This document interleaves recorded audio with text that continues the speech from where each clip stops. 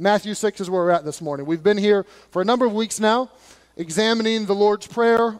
We could call it the model prayer. That's what I'm calling it. You call it an Our Father. This week I heard it called the disciples' prayer. I'd never heard that term, but the disciples' prayer, saying this was given to the disciples, telling them how to pray. And I actually am fond of that term, but here we are in Matthew 6. We're going to read the prayer, which is 9 through 13. Then we're going to read a footnote, verses 14 and 15, that are attached to the prayer that connect right into verse number 12, which we'll begin to examine this morning. So Matthew 6, verse number 9, this is Jesus talking, teaching his disciples how to pray. Here's the model. Here's the template. And he says this in verse number 9. After this manner, therefore, pray ye. Our Father which art in heaven, hallowed be thy name. Thy kingdom come, thy will be done as in earth as it is in heaven. Give us this day our daily bread, and forgive us our debts as we forgive our debtors. And lead us not into temptation, but deliver us from evil. For thine is the kingdom and the power and the glory forever. Amen. Verse number 14. If ye forgive men their trespasses, your heavenly Father will also forgive you. But if you forgive not men their trespasses, neither will your Father forgive your trespasses. There's way too much to cover in this sermon in one installment, so we're going to have it broken up. We're going to do this week. Next week is Educators' Day.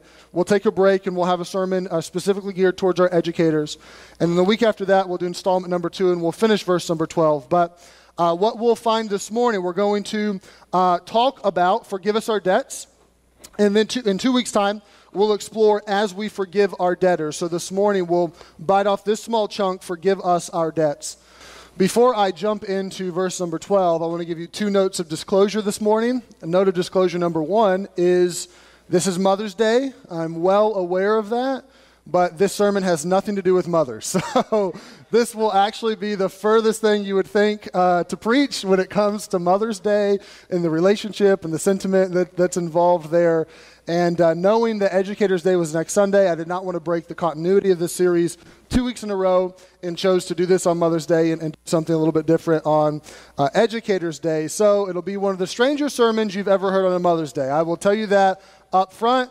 But it will be directly related to Matthew 6, verse number 12, and the model prayer, and it will be deeply and intensely biblical. Note of disclosure number 2. As I prepare a sermon, I will study a lot, I will read a lot, I will try to get as many perspectives and as much input as I possibly can in a sermon. The way that I think of that in my mind, I call it making honey. That a bee goes and gathers pollen from a lot of different sources and takes it and puts together his own honey. That's how I think of it in my own mind. Whether that's accurate or not, I don't know, but that's how I do it. Typically, I will study a passage, I will get the core content and the main thought and the main thrust of what I want to preach, then I'll build the outline, and then I will begin to study and see what other people have to say in light of my outline.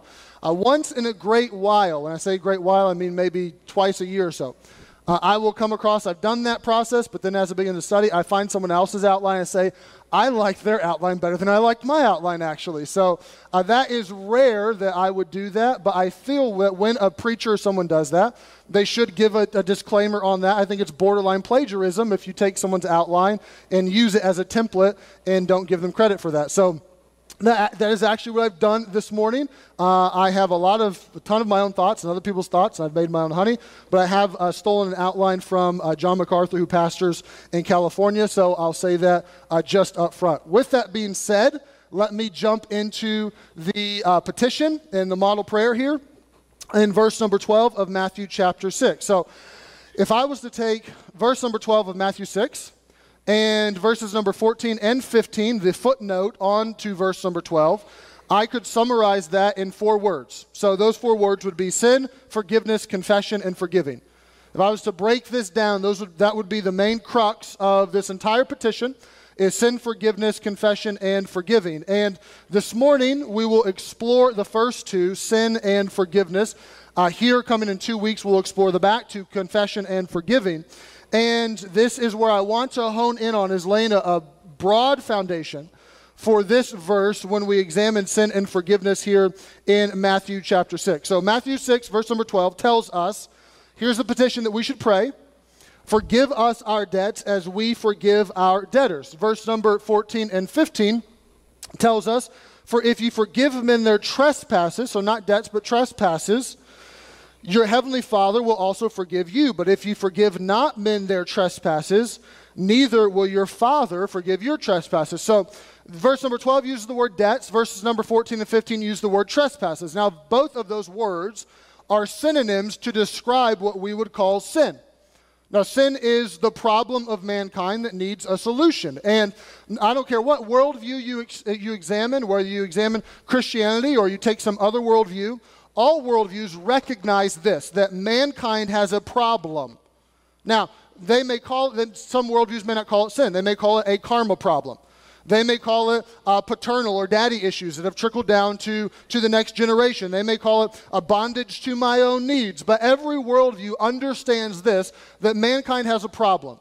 Turn on the TV, pick up the newspaper, you will discover very quickly, and ignore that, maybe even just look inside your own heart. You'll discover very quickly, mankind has a problem and there's something that is a bit off. In Macbeth, Shakespeare recognizes this. Are there any Shakespeare fans in the room? And you're, okay, there's a handful, all right. So if I'm not a huge Shakespeare buff, I'm not, but there's a portion of Macbeth, one of Shakespeare's more famous plays, that Lady Macbeth has murdered Duncan, and she has this guilt in her soul, and she's torn because of it. And Macbeth hires a physician to come in and to examine her, and the physician comes back to Macbeth and says, Lady Macbeth's issue is not physical. It's psychosomatic. It is something that's internal. It's in the immaterial. And that is what is weighing on her, and I can't fix that. I can only fix the physical. And Macbeth responds to the physician with a famous sort of a line inside of that play. And he says to this physician, canst thou not minister to a mind diseased? Pluck from the memory a rooted sorrow. Raise out of the written troubles of the brain with some sweet oblivious antidote. Cleanse the stuffed bosom of the perilous stuff which weighs upon the heart. What is Shakespeare saying? Shakespeare is saying via Macbeth that there are times in our lives where things weigh on our hearts, where there is something in the immaterial part of us that needs fixing. And he's upset with his physician that he can't fix that. And the physician is right that he cannot fix that. Only God can fix that. And the Bible says this. The Bible says that immaterial problem that we have, it declares frankly, unashamedly, unapologetically that is sin. Now, that's bad news, but the real bad news is that there are effects to sin. And the Bible clearly lays out that the effects of sin is that it condemns a soul to hell and that it brings a loss of peace and joy due to unrelenting guilt. Now, I'll repeat that because those are staunch words. That's not small potatoes. The Bible says that the result, the effect of sin is that a soul is condemned to hell and that there's a lack of joy and a lack of peace because of unrelenting guilt. Now, if that's true, and I believe that it is biblically, if that's true, that's a problem. That's a deep need. That's something that is extremely serious. And you may think, wow, I mean, you just check the calendar, bud. We're in the 21st century, and you just mentioned hell. Like, that's awfully punitive. I don't think that people really talk about that much anymore. Here's the bottom line. This is what the Bible declares, frankly, unabashedly, is that this is our problem. That's the effect of sin. Now, I'm going to do my best this morning as a preacher of the Bible to lay out clearly that I'm not just making that up, that this is what the Bible teaches. Now, if you want to say, okay, I don't believe the Bible, or I don't think that's God's word, I don't think that's true, no, that's a whole nother discussion. That's a whole nother conversation that's not within the scope of my sermon this morning. The goal and my intention is just to show you what the Bible says about sin and about forgiveness. And it's both pessimistic and optimistic. It's really bad news followed by really good news. So hang with me. I want to describe biblically, what does the Bible say about sin? And let's describe sin in a vacuum over here. Then let's look biblically at how the Bible describes sin as it attaches to the human heart and how it describes you and me as sinners. Now, those are different, but both need to be understood. So how does the Bible describe sin? The New Testament uses 5 words, basically, and I'm going to give those 5 words to you. First, it describes sin as missing the mark. This is the archer's word. This is the word that's most often used of sin, hamartia. This is the word that Romans 3, verse 23 uses. All have sinned and come short of the glory of God. Not just that we shot at the target and we missed the bullseye to the left or right or up or down, but that we missed the target altogether. That we fall short of God, and his perfection and his glory is the standard, and we fall short of that. And frankly, we fall abysmally short of that. If we had an exercise this morning, I said, you know what, we're all going to come up on the platform this morning, we're all going to take turns jumping off the platform as far as we can, and our goal is to reach the back doors. Now, some of you would just fall right here and you wouldn't make it very far. Some of you could make it off the carpet. Some of you may make it 20 feet if you took a running jump. But I can guarantee you, Michael Jordan himself will not hit the back doors. No one is going to hit that goal or that mark. We will all fall short of it. And when it comes to our sin, we fall short of the mark. We fall short of the glory of God. The Bible describes sin not just as missing a mark, but also as stepping across a line. That there is a boundary, there is a line that is set there, and we step across it, and we break it. And this is natural to us. In a weird way it is. If we see a sign that says wet paint, what do we want to do? We want to touch, right? We see a sign that says keep off the grass, we just want to walk on the grass and not on the sidewalk. I don't know why that is other than sin. There's something inherent inside of us in our nature. We see a line, we see a boundary, mom and dad say don't do this, and we want to do it. We want to step across the boundary. We want to break the law. We want to go across that line. Thirdly, sin is described as breaking the law. 1 John 3 tells us very plainly what sin is. Sin is lawlessness. It's being without the law. It's a flagrant disregard for the law of God. I know what God says. I see it. I know it. I understand it, but I don't care. I want to do my own thing. I want to live life my way. I'm my own man. I'm my own woman. I want my freedom. I'll do what I want. I'll do as I please. I will break the law. It doesn't matter to me. Sin is further described as slipping or falling. And this is the Greek word paroptoma, which you see in Matthew 6 as trespass. Oftentimes it's used as trespass. Other times, Galatians 6, it's, brethren, if a man be overtaken in a fault. What is that fault, that slipping, that falling? It's this, in a passion, in a moment, I'm swept away, I'm carried away by my own lusts. Fifthly, and most importantly, because this is what Matthew 6:12 says, and this is the most scary of all of them, sin is described as owing a debt. In Matthew 6, verse 12, we see, forgive us our debts. The Greek word apholema. Used here as a noun, and in Romans 4 is the only place it's used as a noun. This word is used roughly 30 times, and 5 of those times it's referred to as a monetary debt, but 25 of those times it's referred to as a moral debt. And this is important to understand. As we examine the Bible and what it says about sin and the forgiveness that's offered, it's not just some monetary debt that we would think of, it's a moral debt. And there is a difference there. I'll illustrate it this way. If you went down the hill and turned right, you would come very quickly to BP, the gas station there, where they sell gas, but they also sell a lot of food and things of that nature. BP, they actually sell pizza inside of that BP. Who's gotten a piece of pizza from the BP there? Okay? You're my friends, all right? I get their pizza often. It's for gas station pizza, it's par excellence. It's pretty good, actually. Let's suppose that a 10-year-old boy wandered into BP, got a piece of pizza, and if you've been there, you know what I'm talking about. Got it from the attendant. They put it in the box. They gave him the box. They wrote like 1P on it or whatever they scribble on your box, and take it over to the attendant to pay for the pizza. The attendant says, that's $2. And the boy begins to cry, and he takes out $1 out of his pocket and says, my mom only gave me $1. I don't have enough money. Now, if you were standing next to that boy, that's like Christmas shoes, but with pizza in a gas station. So if you were standing next to that boy, right, Christmas shoes, you would want to buy it for him. Your heart would go out. You would probably say, unless you're just Scrooge, you'd probably say, you know what, let me cover the boy's dollar. I'll satisfy the monetary debt so that he can go and enjoy the pizza. Now, let's suppose that the same boy went there, ordered the pizza, got the box, took it to the attendant. The attendant said, that'll be $2. The boy took the box and bolted out the door. And he ran directly into the arms of a police officer running in the door. And the attendant begins to scream, stop the thief. And she brings him into the store. And the police officer says, tell me what's happening. The attendant unfolds the story. And you see all this happen. And you walk up to the attendant and say, you know what? I will satisfy the boy's debt. I'll pay the $2. Let him go. At that point in time, the attendant does not have to accept your $2 as payment. Why? Because the boy owes more than a monetary debt. He now owes a moral debt. He broke the law. Now it's more than $2. Either she can accept the $2 and forgive him, or she can choose not to, and he can be held responsible for the moral debt that he has incurred.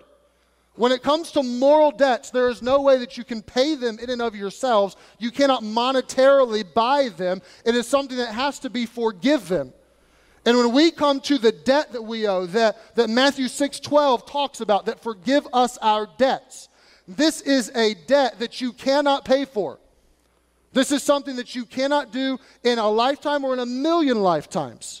As a matter of fact, that debt gets worse and worse. The harder we try to work ourselves out of it, the worse it becomes. Now, this is not a debt that is easily overcome. It cannot be. It's impossible to. If I told you this morning that you owed me $10,000, I was going to throw you in prison. Give me $10,000 this week. Most of you in this room, you'd be able to scrounge up $10,000. Through a relative, through a loan, some way, somehow. But if I told you, you owe me $10 billion, or else I'm going to throw you in jail, what would that produce for you? Hopelessness.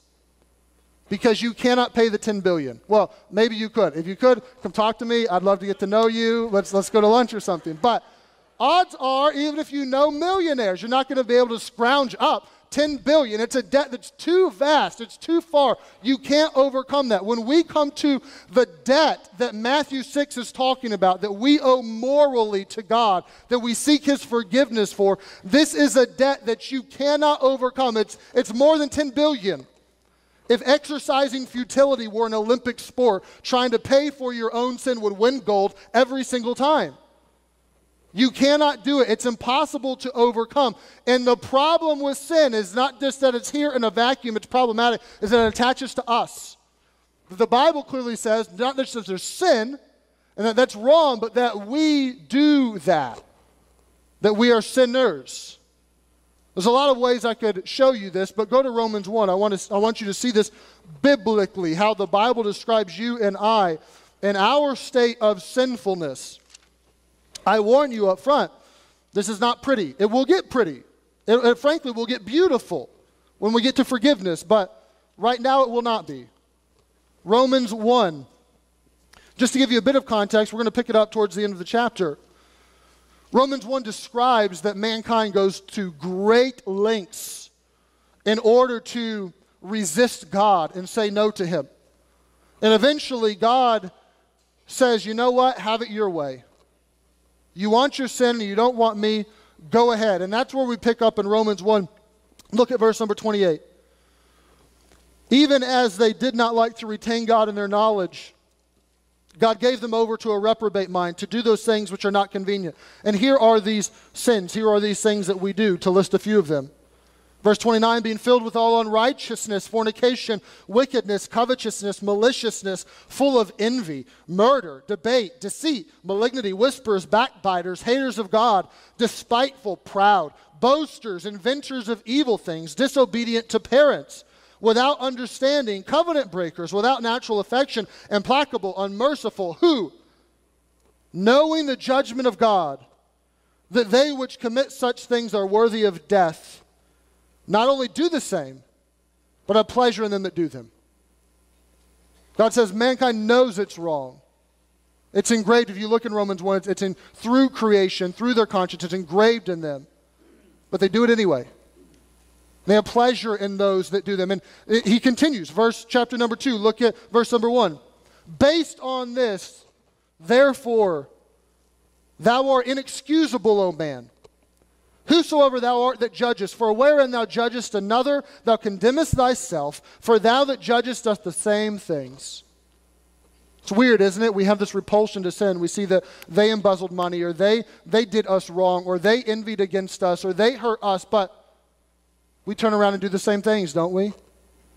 And God says you judge them and you think that it's wrong, but you condemn yourself all the while. Verse number 2, but we are sure that the judgment of God is according to truth, against them which commit such things. And thinkest thou this, O man, that judgest them which do such things and doest the same, that thou shalt escape the judgment of God?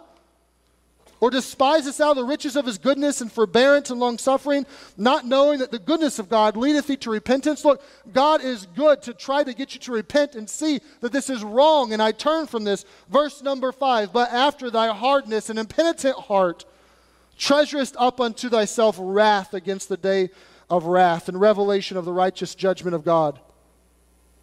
God says you refuse to turn and you are storing up for yourself inside of the treasury of wrath and judgment against yourself. I don't have time to read through the whole chapter, but if you look in chapter 3, this thought continues.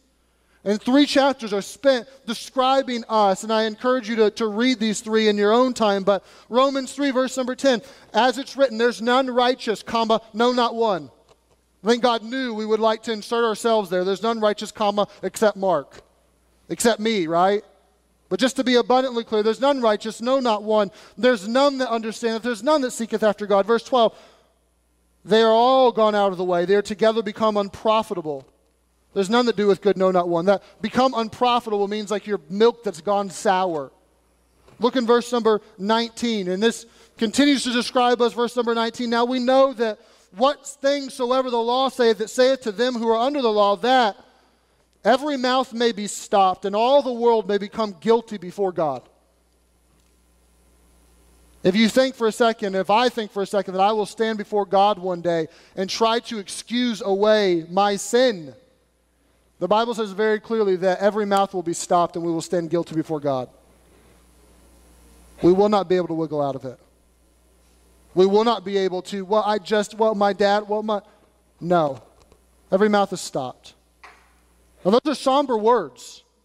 Verse 23, he doesn't end. Verse 23, for all have sinned and come short of the glory of God. This is how the Bible describes sin. This is how the Bible describes us. David said, in sin did my mother conceive me. We know that if you're, Mother's Day, mothers in the room, dads in the room, you know that when you brought that child into the world, they were born with a bend toward sin. You say, how do you know that? Because what do you have to teach them? You have to teach them to do right. You have to teach them to obey. You have to teach them to tell the truth. You have to teach them to not be selfish. You have to teach them not to fight. Why? Because naturally the bend is that I'm conceived in sin. That kid already knows how to disobey and how to lie and how to be selfish and how to punch somebody. That's natural to them. It's our sin nature. That's a problem that the Bible clearly says that is us. And sin is the monarch of the world ruling the hearts of men. It's a virus that has infected each and every one of us. It's infected your children that are now, right now I have a 9-month-old and a 3-year-old, and sin is and will be a problem for them. Sin is the culprit to every broken relationship, to every hurt marriage, to all disease, to all pain and death. Sin is at the root of that. And the Bible clearly tells us that this is a problem. Romans 1 tells us that sin dominates our mind. You see in the Bible that sin dominates the emotions, that they loved darkness rather than light. There's an affection and there's an attraction to it in a weird way for us. The Bible tells us in Isaiah that this makes our lives miserable, that there's no peace for the wicked, Isaiah 54. That it eliminates peace, it produces guilt, it robs us of our joy. Ephesians 2 tells us this brings us under the control of Satan, and it makes us the children of wrath, bullseyes for the judgment of God. That's scary. That's deeply scary. And what's even scarier is that in our own human power, we can't do anything about it. Humanly speaking, we stand no chance to change our state and to fix the problem. Jeremiah 13 says this, rhetorical questions, but he says it. Can the Ethiopian change his skin, or the leopard his spots? Then may ye also do good that are accustomed to evil. Jeremiah says, you want to do good, you that are bent toward sin, you want to do good? That'll happen when you can change your skin color. That'll happen when the leopard can change his spots. We would say it this way. That'll happen when pigs fly. Saying it's impossible. You can't do it yourself. Sure, you may do a good deed here or there, but it is impossible to overcome. Before I move on to the good news, I know that's deeply pessimistic. Happy Mother's Day. Before I move on to the good news, let me say just culturally speaking, we live in a weird culture. On one hand, we live in a culture that values and loves justice. Half of TV is filled with cop shows and judge shows and justice and judgment, and the bad guy gets caught and they get locked behind bars. That's half of TV that we eat it up. We like it. We see the news that someone did this and we're repulsed by it and we think that they should have judgment. But on the other hand, we're a culture that has refused to accept any culpability ourselves. And it says they may be wrong, but don't tell me I'm wrong. Don't tell me that I can't do this. Don't tell me that there's some sort of moral standard that I have to abide by. Yeah, that's right for them, that's right for me, whatever, relativism. That we, on one hand, we crave justice. On the other hand, we're repulsed by it. That we think ill of a God who would one day administer justice to people who have sinned against him. But I tell you, the Bible truth is that we've sinned. That's a problem. And the world stands guilty before God. And that we cannot fix it ourselves. That is what the Bible teaches. Once again, if you want to say, well, I don't believe the Bible, whole different conversation. But the book teaches that. God's word teaches that. But it also teaches, the flip side of the coin, is not just sin, the problem, but there is forgiveness, the provision. This is the only way that you escape a verse like Hebrews 10, verse 31, that says it's a fearful thing to fall into the hands of a living God. That as a debtor is in the hand of a creditor, so is a sinner in the hand of God. Now that's scary, but the Bible tells us that forgiveness is offered as the solution to this. That because the debt of sin is so large, because the consequence of that sin is so great, that forgiveness is the most basic need of any human heart.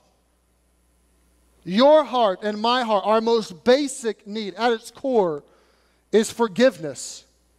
This is essential to us. This is blessed. This is difficult. It's essential because without it, we stand in judgment and we stand to experience an eternal hell. It is blessed because it brings about fellowship and joy and a relationship with God in this life and forever. It's difficult because it cost the Son of God his life, and this need, forgiveness, is the greatest need of our heart.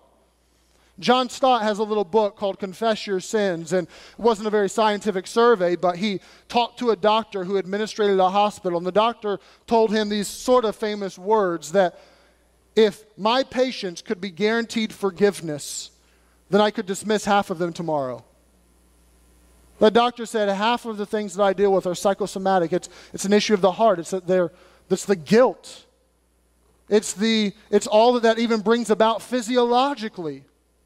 I want to do with forgiveness what we just did with sin. I want to examine biblically, what is forgiveness? What does that mean?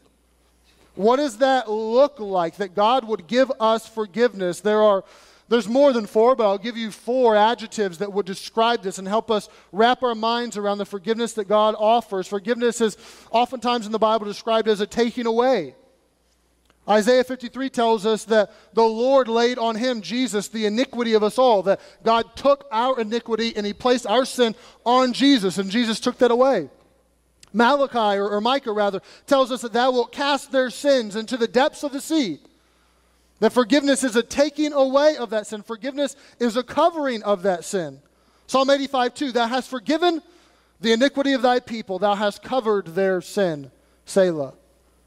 It's described as a blotting out. Isaiah 43 tells us that talking about God, I am he that blotteth out thy transgressions for my own sake, that I erase them. I take them away. And the end of that verse says that he forgets them, that I blot them out for my own sake, and I will not remember thy sins. That he will remember them no more. So here is forgiveness. It's God taking away our sin, God covering our sin, God erasing or blotting out our sin, God forgetting our sin. It's God eliminating our sin, to which we should say, glory to God, thank the Lord, Jesus saves. That's what we sang about this morning. That's what Andy just sang about with the death of Jesus and on the cross. And if this ever becomes commonplace to us, that's scary. That we would think that the forgiveness that we're offered in salvation is just mundane. It's just something that is humdrum. That it's just Christianity. Let's get something bigger or grander. No. There is nothing grander than that. There's nothing bigger than that. That God would forgive our sins. Now the key to this entire text, when we anchor back to Matthew 6, verse 12. Forgive us our debts as we forgive our debtors. The key to this entire passage is understanding that there are, in essence, two types of forgiveness. Say, what do you mean there's two types of forgiveness? You could describe it a lot of different ways. I will describe it this morning as judicial and parental. But there are two types of forgiveness, and I want to elaborate on those, and I think that this will do this. It will open up Matthew 6 and this prayer and what it means to us. It will also help you understand the Bible as a whole much better, and probably eliminate some questions or some doubts that maybe you've had along the way. So let's examine these two, and then we'll take this in for a landing. First type of forgiveness that's offered to us is judicial. This views God as a judge. We are guilty. We broke the law. We must be punished.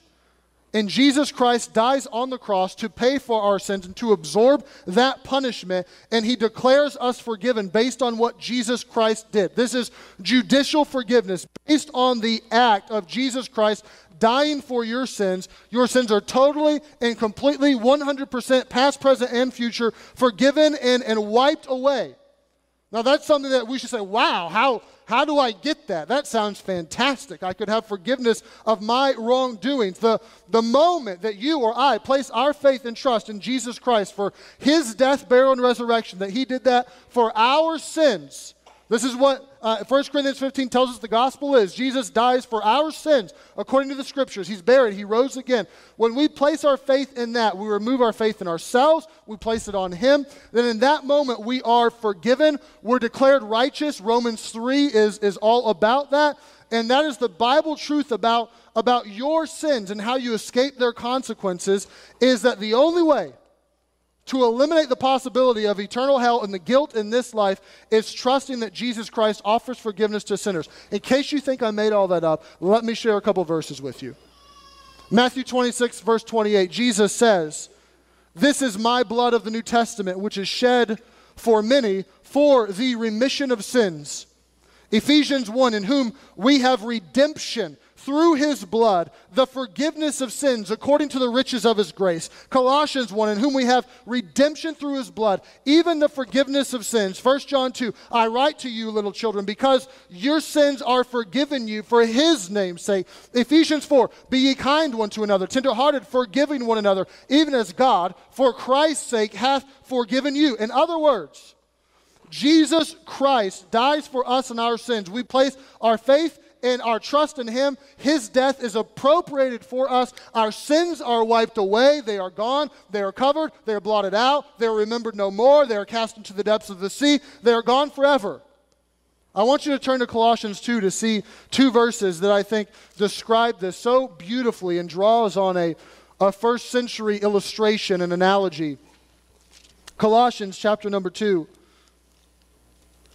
We'll find the same truth presented here, that the death of Jesus pays for our sins. Galatians, Ephesians, Philippians, Colossians is the order those books go. Colossians 2, look in verse number 13. "And you being dead in your sins," that's bad news, "and the uncircumcision of your flesh hath he quickened together." That means made alive. There's a contrast there. You were dead, now you're made alive. "Together with him, having forgiven you all trespasses." How was this done?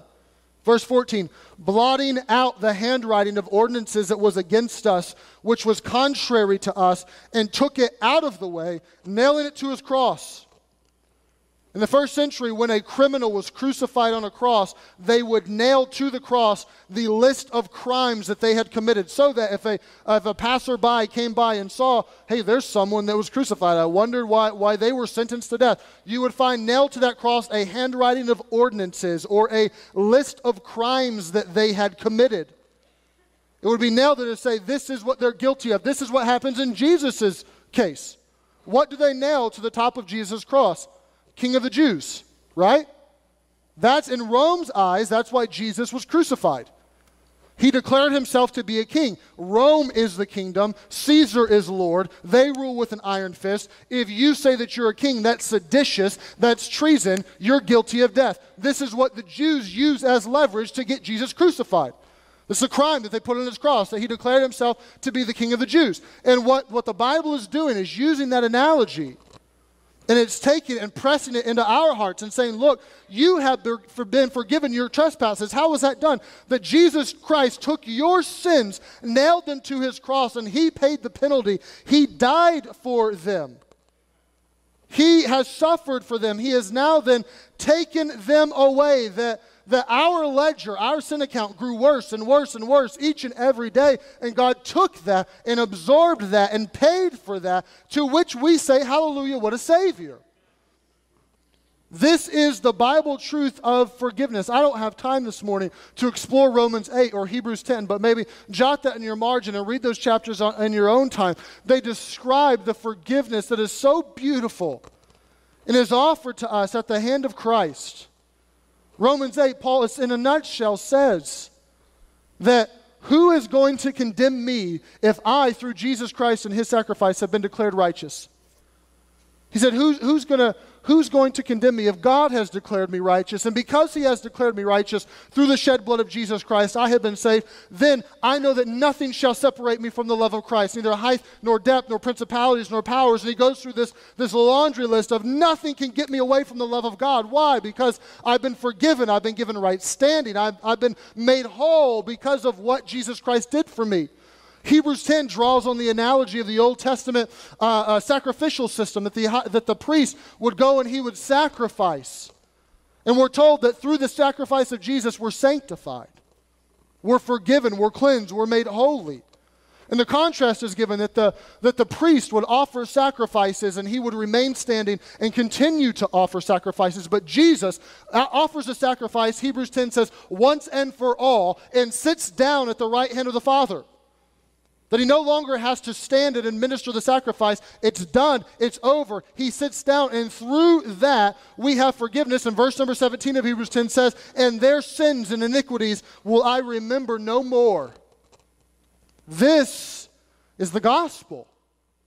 This is that we have a problem, and the problem is deep, and we cannot solve it ourselves. But through Jesus Christ, forgiveness is offered. That is judicial forgiveness, that now we are given right standing with God. Eternity is secured. We're given the gift of eternal life. I don't have to fret hell any longer. I know that I have heaven. I know that I have right standing with God. That's the forgiveness that is offered. But if that's the only type of forgiveness that there is, then at least in my heart and mind, it begs a lot of questions of Matthew 6. Matthew 6:12. Forgive us our debts, and then he adds this, which makes it even more complicated. It's often misunderstood. As we forgive our debtors. In verse number 14 and 15, in case there was wiggle room or it wasn't clear, Jesus footnotes it. If you don't forgive them their trespasses, I'm not going to forgive you your trespasses. You say, wait a second, that sounds antithetical to everything you just said. If I have been forgiven my sins and given right standing with God, and my sins are removed, cast into the depths of the sea, remember no more, why in the world would I have to pray, Lord, forgive me my sins? Didn't he already forgive my sins? And if I don't forgive someone else, then he's not going to forgive me? How is that possible? It sounds like I'm supposed to forgive someone first. Like I'm supposed to do a righteous act before I'm saved, before I'm made righteous in Christ. How am I supposed to do that? And this is a disciple's prayer. We remember the address of this. The address is Our Father. This is not a prayer written to a sinner who's in need of salvation, who's coming to God for salvation. This is written to Christians on how to pray. So what do we make of that? Why would I have to pray that? Why would Jesus teach us that? Well, to understand it, you have to know that there's judicial forgiveness that's offered for the weight and for the consequence of our sin, but there is also what some have called parental forgiveness. You say, what do you mean there's parental forgiveness? We're saved. Sins are forgiven, done, made whole, quickened, made alive in Jesus Christ, but after that, we still sin, do we not? We still do wrong. We still mess up. We still fall down. And we still need some restoration and forgiveness of that in a sense. It's Mother's Day. I'll illustrate it to you moms in the room. You know that your children, it'd be very hard pressed for something to separate that love. That relationship is intact. You're a mom, they're my child. It doesn't matter what you do, I'm still going to love you. Why? Because we have that relationship of parent to child. Those who are saved know that relationship with the Father, that is secure. But even in a human standpoint, as that relationship goes on, and even though your children are almost guaranteed a forgiveness from you just by nature of the relationship that they have with you, there are times where our children mess up. There are times even when we mess up and we have to ask for forgiveness. But our children, they disobey, they do wrong, they do something. And what do we expect? That relationship then gets broken a little bit. That relationship gets severed. There's a lack of closeness. There's a lack of intimacy. And we expect them to come and say, Daddy, I'm sorry. Mom, I'm sorry. Why? Because they were going to cease to be your child? No. Because they weren't guaranteed forgiveness? No, you'd give it to them anyway. You know that through your relationship. But for that relationship to be restored and the fellowship and the joy to be there, then a confession and a forgiveness needs to ensue. And they need to tell you, I'm sorry, I'm wrong. Now, this parental forgiveness is illustrated time and time again in the Bible. I have more than I have time to illustrate, so I won't give you very many, but I'll give you a couple. Psalm 51. If you, in your own life, if you're sitting here this morning thinking, I know the Lord is my Savior, but there's a lack of connection with Him, there's some sin in my life, and I just don't know how to go about talking to Him, I would encourage you to go pray Psalm 51. Read it, pray it back to Him. It's a beautiful psalm of confession to God. But David gets towards the end of that psalm, and he tells God, God, forgive me of this and restore this relationship. And he says this in Psalm 51, verse 12, restore unto me the joy of thy salvation. What's David praying? David is praying, God, give me back that relationship. I don't doubt salvation. I don't doubt that I'm your child, but restore that joy, restore that fellowship. Give me parental forgiveness. You can see this as well in Psalm 32 with David. Nathan the prophet comes to David, confronts him. David confesses, and Nathan the prophet says this to David, the Lord has taken away your sin. He tells him the Lord's taken it away. And then David goes and he prays Psalm 32, a prayer of confession. David, why? Why pray Psalm 32? You already told the Lord took away your sin because that parental forgiveness, that relationship needed to be restored. 1 John 1 illustrates this in verses 1 through 4. That John writes and says, look, we saw the Word. We saw Jesus Christ. We had fellowship with Him. We walked with Him. And we want you to have fellowship with Him. We want you to know Him. We want you to be saved. And then that's the first three verses. Verse number 4, he tells them, and on the other hand, we also want your joy to be full. That if you do know the Lord, we want your joy to be full. And so because of that, verse number 9 happens. If we confess our sin, He's faithful and He's just to forgive us our sin and to cleanse us from all unrighteousness. And we understand this as we walk through this life, as we go through the world, as we're in the workplace, and as we're combating the world, the flesh, and the devil, all that comes at us on a day-to-day basis, we mess up. We collect dust, so to speak, of the world, and we sin, we fall down, and there are times, I would say at least daily probably, I would recommend that you need to go to the Lord and say, Lord, I confess, forgive me.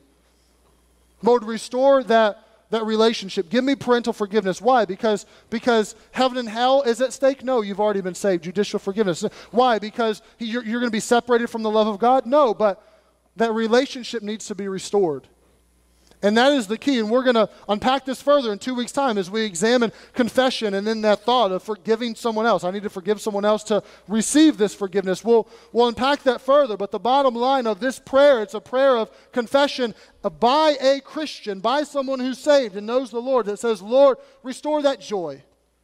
Restore that relationship. I know that I don't run the risk of eternal punishment. I know that I've been made the righteousness of Christ. I celebrate my identity in Jesus, but at the same time, God, I feel distant from you and I want to feel close to you. Forgive me. I shouldn't have done that. I was wrong. Give me that forgiveness. In closing, I'll share one passage of Scripture. It's 2 verses. I've done my best every single petition of this Lord's Prayer to anchor it back to the nature and the character of God, because if that's not done, I feel that we'll fail to understand prayer as we should. Understand this as we close this morning, that when it comes to forgiveness being offered you at the hand of God, that God is a God of justice. And He will drop the hammer on sin one day. And it won't be pretty. But He doesn't want to. God is a God who delights in mercy, who desires to give forgiveness, who wants to offer to you, who wants the relationship to be intact. He is a God who longs for that. And in case you think that I made it up, Micah 7 tells us this. Micah 7 verse 18, who is a God like unto thee, that pardoneth iniquity, and passes by the transgression of the remnant of his heritage. He retaineth not his anger forever, because he delighteth in mercy. God delights in it. Verse number 19, he will turn again. He will have compassion upon us. He will subdue our iniquities, and thou wilt cast all their sins into the depths of the sea. God is not a human who gets sick of you. Some of you in the room this morning may, on one hand, feel, so there's some undoubtedly that are here that say, you know what, I've never experienced the judicial forgiveness of God. I've never been forgiven of my sins. I want to turn and put my faith in Jesus Christ. There's others in the room that may say, I feel like I'm a million miles from God. I know I'm saved. I know what happened there. I know that I put my faith and trust in Him, but I feel so far because of the sin that's crept into my life, and I've neglected to confess it. Can I tell you this morning, God delights in mercy. He wants to forgive. He doesn't get sick of you coming to Him. I've confessed it 1,000,000 times. I've messed up 1,000,000 times. Keep going. God wants to give forgiveness. He wants to restore. He wants that relationship to be intact. If you're 1,000,000 miles, I promise you, turn to Him and He'll walk the whole way. All it takes is a turn and saying, God, I was wrong, make it right again. He'll do all the work, but it does take on your part a turning and a confession from your heart of I was wrong, and Lord, forgive me, and Lord, help me. And that's the prayer at its core. That's the prayer of Matthew 6:12. It's a petition of God. I messed up today. I messed up yesterday. I was wrong. I shouldn't have done that. I shouldn't have said that. I should have been a better dad. It's that petition saying, God, forgive me. Make that relationship right again. Make it whole again. And if you're in need of that this morning, here for the next couple minutes, I'm going to give you a chance right there in your seat just to do this and to, before you leave, to make this right. Forgive us our debts.